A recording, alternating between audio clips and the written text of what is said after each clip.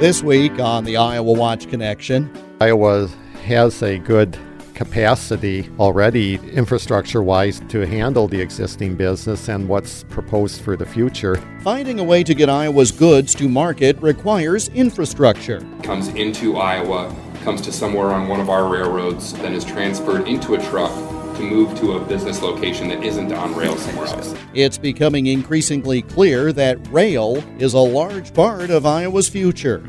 I think we're looking at this on a project-by-project basis. Operationally, we're also changing to be able to meet the need of that new customer. Rail transportation in Iowa, our topic this week. The Iowa Watch Connection is presented by the Iowa Center for Public Affairs Journalism, online at iowawatch.org. Here is Jeff Stein. Perhaps it's a romantic idea of times gone by. The Iron Horse making its way across a new country in an age before personal motorized transportation. A train clacking through cities and towns, large and small. Many today have never traveled by train and simply know them from having to wait at a street crossing. But rail transportation of goods is a major topic as Iowa looks to the future. The executive director and editor of the Iowa Center for Public Affairs Journalism, Lyle Muller, has our story. Open the 2017 Iowa State Rail Plan, and you'll get a history lesson on how railroads have been in Iowa since 1855, how mainline railroad mileage peaked at 10,018 miles in 1914, how trains led to economic growth, especially in the state's cities. The state has 3,851 railroad route miles now, the plan reports. 18 railroads and 2 non-operating railroad owners own the tracks. And this might surprise you, but they also own some of those hiking trails you use that were built on abandoned rail lines. They could reinstall the rail and run trains there again if that ever became necessary. The term is rail banking. Trails being rail banked include the Cedar Valley Nature Trail connecting Hiawatha with Waterloo, the Heart of Iowa Nature Trail between Slater and Rhodes, the 64-mile-long Wabash Trace Nature Trail between Council Bluffs and Blanchard, and that 90-mile-long Raccoon River Valley Trail connecting several towns in central Iowa. Well, in general, I think Iowa has a good capacity already infrastructure-wise to handle the existing business and what's proposed for the future. That's Brian Buchanan, Manager of Corporate Development at Canadian National Railways. Canadian National trains run on 608 miles of Iowa track, all of it owned by the company except for 3 miles it has rights to use. Although there are specific pinch points that we all have along our railroad that need to be addressed. For instance, on our railroad, the Canadian National, we have a tunnel at East Dubuque that has height restrictions. It restricts the height of the rail cars that we can move in and out of Iowa on our rail line. So for us to take advantage of, say, double stack intermodal train technology that is more efficient than handling the intermodal boxes stacked singly. It's more efficient to double stack them. Then they only take up half the amount of length in a train. At present, we can't handle those through the tunnel in East Dubuque because the roof of the tunnel isn't high enough. So whereas our railroad, once we get into Iowa, has adequate capacity for the foreseeable future to handle any growth needs, we do have this specific pinch point that we need to address. That state transportation plan includes a prediction that Iowa will need to address a large increase in rail freight needs by the year 2040. Outbound rail freight tonnage will grow 35% from 2013 to 2040, the report predicts. Inbound tonnage by 44%. Add interstate rail movement and you have a total predicted growth of 52%, the report states. Canadian National operates on an international scale, but Iowa Interstate Railroad operates on a statewide scale. Andy Laurent, the business development director there, says the firm assesses its rail needs on a case-by-case basis. For example, It serves an ethanol plant in Atlantic, Iowa that received a controversial $4.5 million tax break to locate in that southwest Iowa community. Really from a big picture standpoint, most of our railroads have adequate capacity to deal with it. But, we've got some government mandates, positive train control, things of that nature that we're all planning for, having to figure out how we're going to implement on our railroads. On our capacity specifically, I think we're looking at this on a project-by-project basis. We've got a new ethanol plant that's being located in Atlantic, Iowa. We're doing some capacity improvements there. Operationally, we're also changing to be able to meet the need of that new customer. Big picture, we're set for the future. When additional business comes to our railroad, I think we're ready for it. As a Class 2 railroad, we're fairly nimble. We can make those changes. And financially, we're in pretty good shape. So I think for the future, our railroad's good. I think Iowa's general railroad infrastructure system is in good shape as well. We all do a lot of interconnectedness. Most of our carloads that we move start or end on another railroad. We depend on our other railroads, and I think their infrastructure is in pretty good shape as well. So I think the state is in pretty good shape moving forward. Buchanan and Laurent shared their ideas at a September 2017 Iowa Ideas Conference that the Gazette newspaper hosted.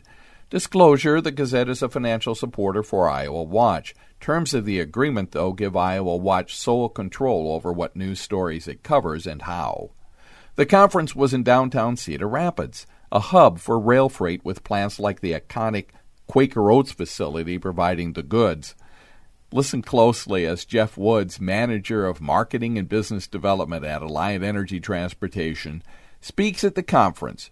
You'll hear, as though on cue, another downtown train. There's also a lot coming in that will use the railroad's economy of scale. Let's just say plastics moving from the Gulf of Mexico comes into Iowa, comes to somewhere on one of our railroads, then is transferred into a truck to move to a business location that isn't on rail somewhere else.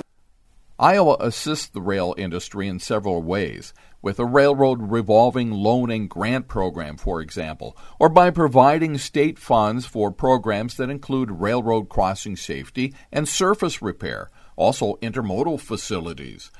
Jeff Woods at Alliant Energy Transportation says rail companies are preparing for the state's future shipping needs, but you can expect the state to be part of that future, too. Well, I think we've been addressing it the last 10 years through substantial investments in our locomotive fleet and our rail infrastructure. We've built a lot of additional track and replaced a lot of existing track just to keep up with the customer base that we have today. And then as we get new customers that want to come online, we look at it on a case-by-case basis predicated on the business decision.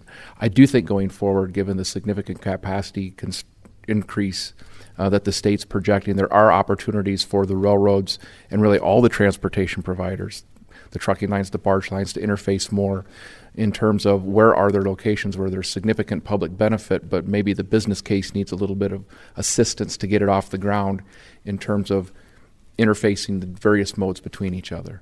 And Lyle Muller joins me now. How did this report come about? Why did this rise to the surface as something that we should be talking about on this program and at IowaWatch.org? The specific reason that it came about at this point in time is because the Cedar Rapids Gazette was holding an Iowa Ideas Conference in Cedar Rapids. One of the topics was rail capacity, and I had the honor of being a moderator. But while I was talking with these gentlemen, I thought, this is an interesting topic that ought to get a little bit more exposure, this idea that the rail capacity needs in Iowa are going to increase 52% between 2013 and 2040. That's a lot of capacity, and that's a lot of need. And so I thought it was worth taking a look at it.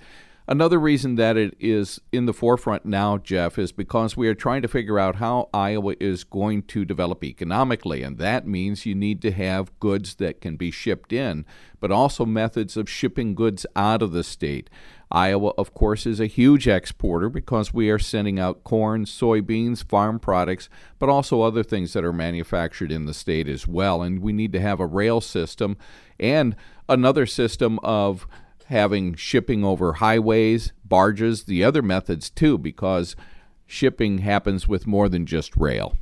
It occurs to me, and I've lived in Iowa my whole life, it occurs to me that we have sort of abandoned the concept of rail travel, and it may be to our detriment now in terms of what we need to build things out as we move forward. Rail has been slow and steady, but I think it's been ignored over time.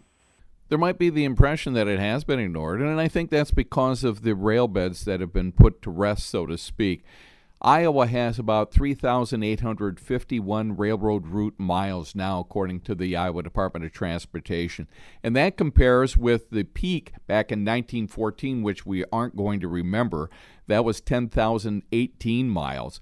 But certainly there were more rail tracks 50 years ago, 40 years ago than there are now.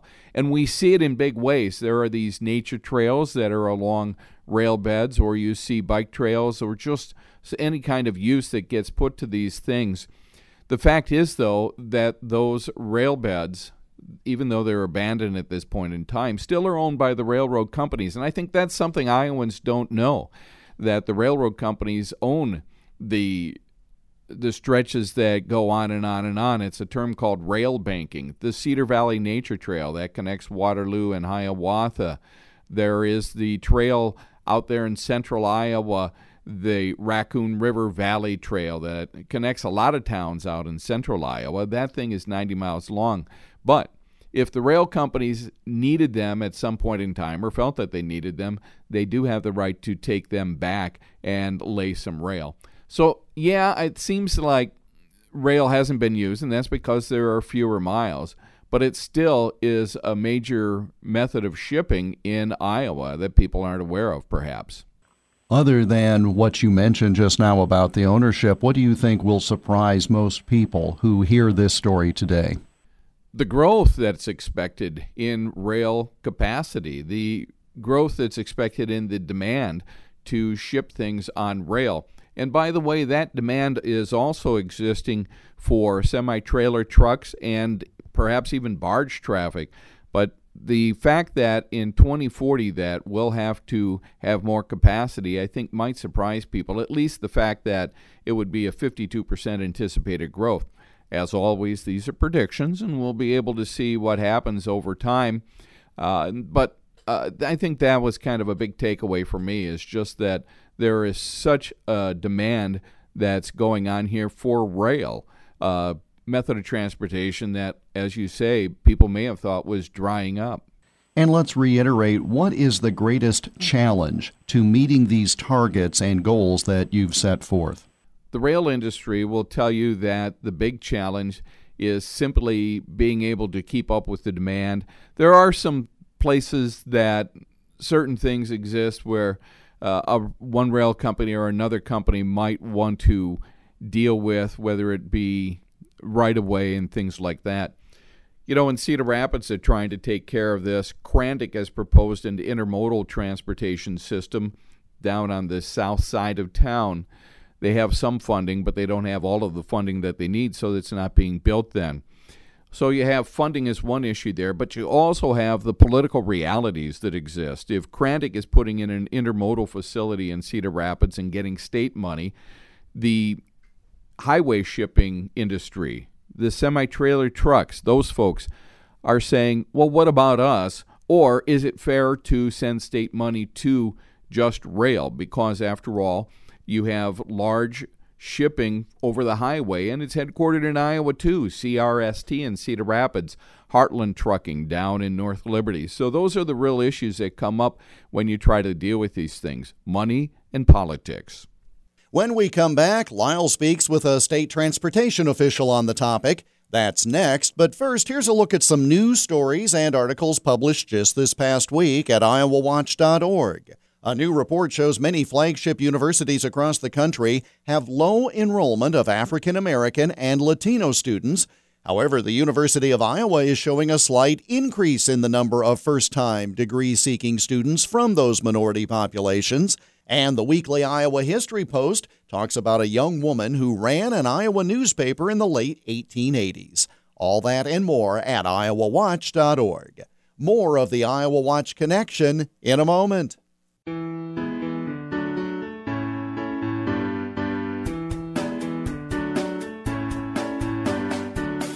Support for the IowaWatch Connection comes from the Iowa Insurance Division's Iowa Fraud Fighters program. This statewide initiative educates Iowans on how to double-check before they invest and shield their savings from scammers.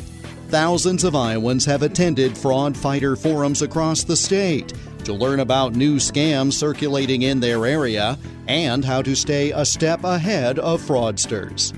Learn how to fight fraud and why it is important to report scams at iowafraudfighters.gov. The IowaWatch Connection radio program is part of a statewide audience engagement project organized by the Iowa Center for Public Affairs Journalism, an independent, nonprofit, nonpartisan news organization. The center is dedicated to producing high-quality investigative and community affairs journalism in Iowa, while also training journalism students to do this work at a high ethical level.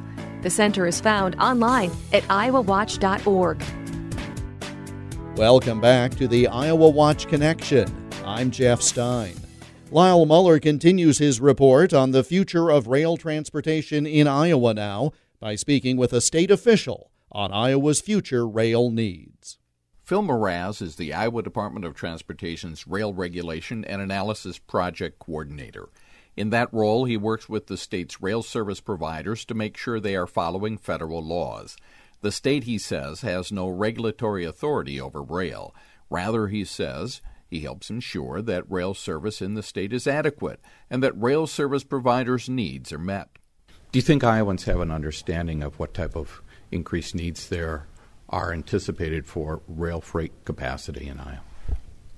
I would have to say no. I think most citizens don't have an understanding of the need for rail capacity.